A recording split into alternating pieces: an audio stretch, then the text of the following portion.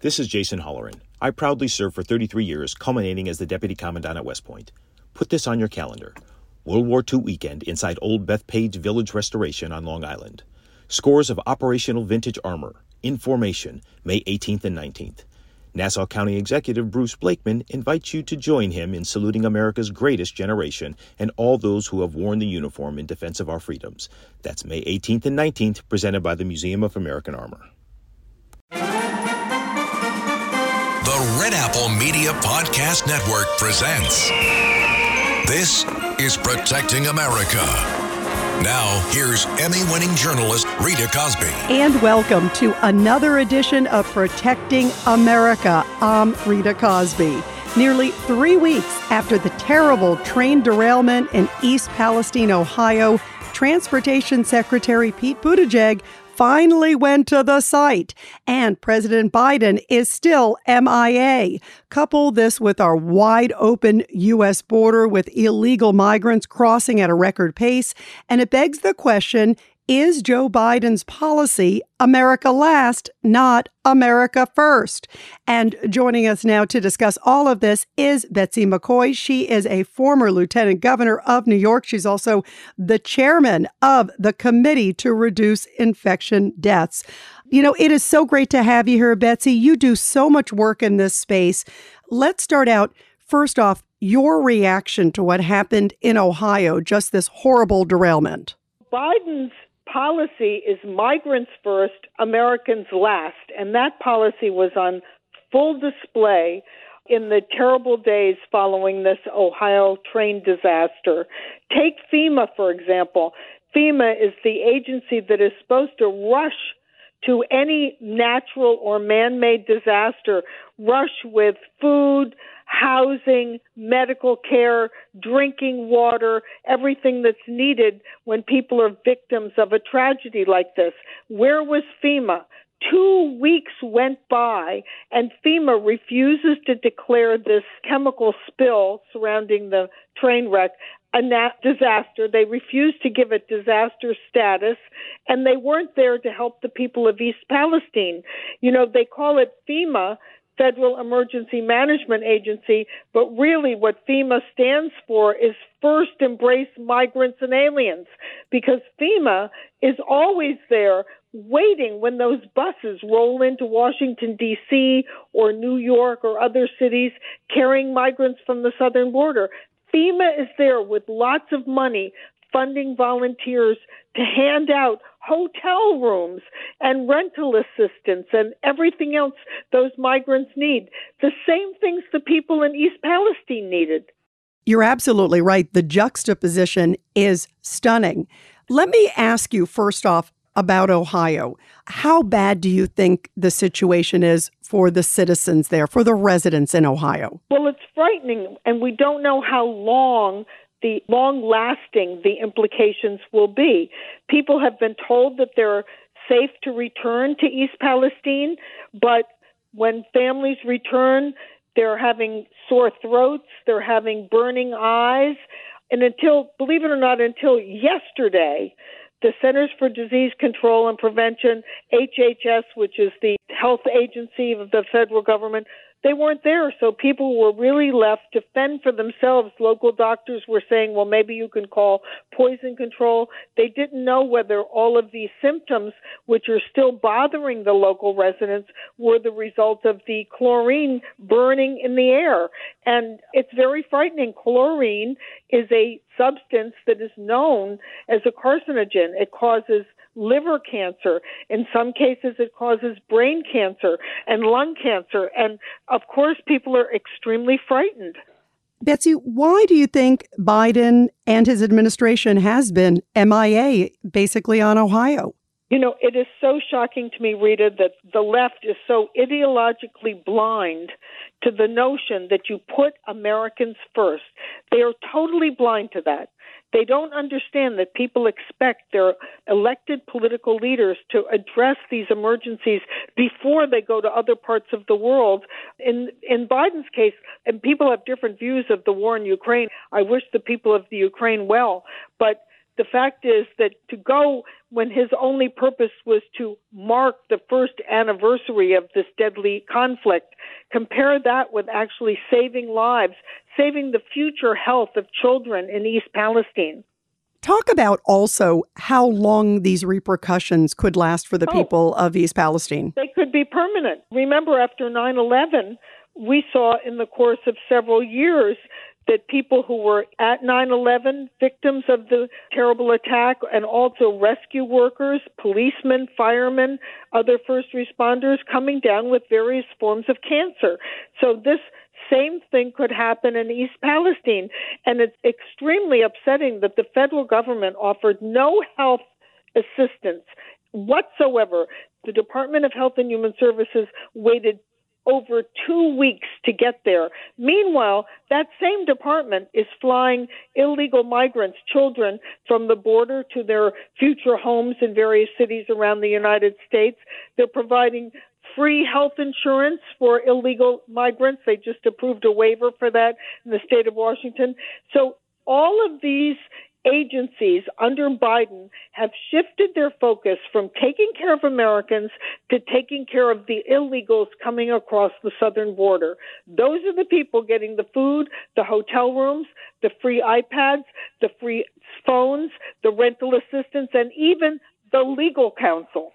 What did you make of seeing the EPA administrator clinking glasses, drinking the water out of the tap, and then almost toasting? It was bizarre. It was very, very bizarre. But what really is so much more concerning is how little, how late, and how much suffering is going on in that little town. And, I look at that town. It's a small town of working class people, 98% white. And you know what? The Biden administration has just said, you don't count. You don't count. What do you think it is? You allude to politics. Talk about, because that community also voted, it's like either 70 or 80% for Trump. Is it politics? There's certainly something at work there. And I also remember Kamala Harris just recently saying that FEMA is going to distribute resources and respond in what she calls an equitable manner. So she says that communities of color, for example, will get more because they've gotten less in the past. Well, you can see what that means in practice right here in East Palestine. What would you say to the people of East Palestine? You've helped with a lot of cases like this where people have dealt with environmental issues and other issues. What would you say to them? Well, I would say if you're fortunate enough to have resources, get out for as long as you can. Several families went to stay with relatives across the line in Pennsylvania. One family slept on the floor of an apartment in Pennsylvania where their relatives owned real estate.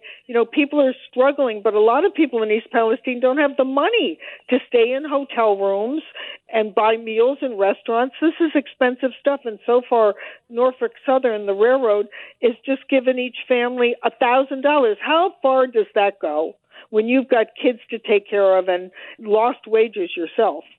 Secretary Buttigieg finally goes to East Palestine and kind of under the radar. Juxtapose that with when President Trump went. And how much do you think him going there first, obviously, basically was a wake-up call to Buttigieg?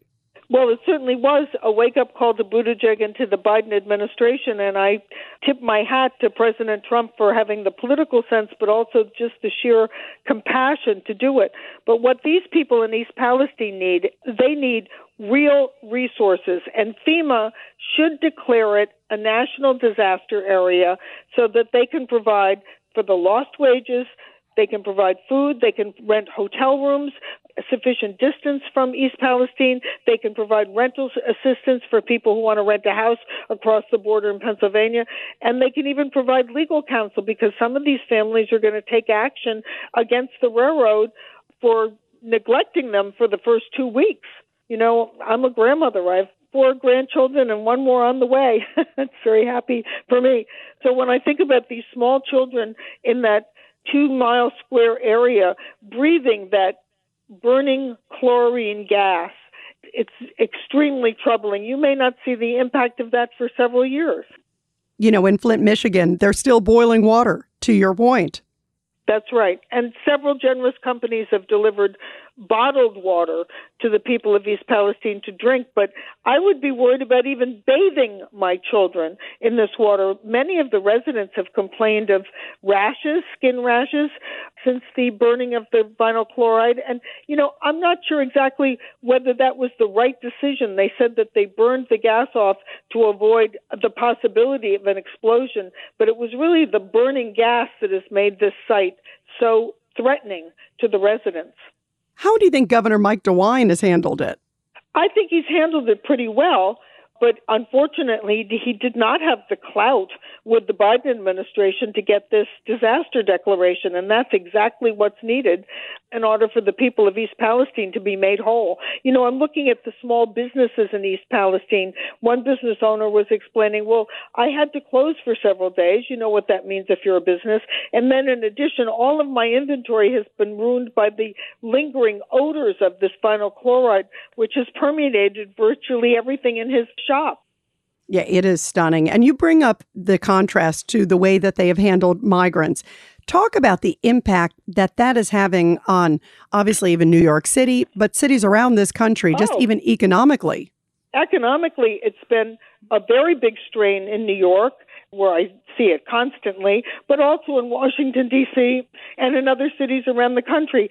A big strain in many ways. First of all, these migrant families arrive with children who in many cases have not been in school for 1 or 2 or 3 years. They've been traumatized by the trip. They speak no English. They're way behind. You put them in a classroom, and suddenly the teacher's attention has to be focused entirely on that migrant child instead of all the other pupils in the class. So if you're the parent of another child in that class, you can just write off that year. Your kid is learning nothing. What do you make of the fact of this sort of war of words that's happening, even with Mayor Eric Adams and the Biden administration? I need more money, and then he's trying to bust some to Canada, but then also increasing lots of hotels in New York. Well, and he doesn't have the guts to call out Biden for what he's doing. This is really a betrayal of the American people. I believe it's a total treasonous betrayal of the American people to allow this flood. Millions of people coming across this border from countries all around the world, not just Central and South America, coming from all around the world. It's a threat to our national security. It's definitely an economic threat. It's diminishing the effectiveness of our schools. It's a threat to every aspect of life here. And when you look at a city like New York, or even the suburbs around New York, where the migrants, and you have to be sympathetic to them, but they have broken the law. They have no place to go. They're sitting on street corners. They're homeless. We have shelters in our cities for homeless people, but they're overwhelmed by the number of migrants coming in. For our own homeless first, including our veterans. I agree. Absolutely. There are a lot of people that are veterans and others saying, we need help. We would love help. And they're seeing all these freebies going to migrants. That is not a good situation. They're not putting our veterans in hotels, but they're renting hotels in Midtown Manhattan, on Staten Island, in Queens, and filling them with the migrants. How long are these migrants going to stay here? They're not permitted to work for at least 6 months. So they're going to be in a hotel for 6 months with 3 meals a day delivered, courtesy of us, the taxpayer. It makes us look like complete saps. I know there are many people listening, Rita, who can't afford a hotel, who would love to go on a vacation with their family. They can't afford it, but their tax dollars are going to pay for these hotels for migrants. How many people can afford a New York City hotel to come visit the Big Apple? They're getting it for free. And Betsy, where do you see this headed? Because we still have, obviously, quite some more time with Joe Biden, and we don't know if he's going to run again. Where do you see it going politically? Well, I certainly hope that before the next election, people come to their senses, and when they go to the ballot box, they realize they should not be voting for a migrants first, Americans last policy. Well, and I think a lot of people will be thinking that come election time. So much to think about. Thank you. And by the way, everybody, be sure to subscribe and share to this podcast. And Betsy McCaughey, so great to have you here, my friend. And thanks for all you do to keep us safe. Keep up the great fight. Thank you. You're welcome. And this podcast is really a national service. It's a public service. And everybody, I'll be back soon with another great edition of Protecting America. And of course, you can catch me every weeknight, 10 p.m. to midnight on the legendary WABC Radio. This is Rita Cosby, and thanks for all you do to protect America.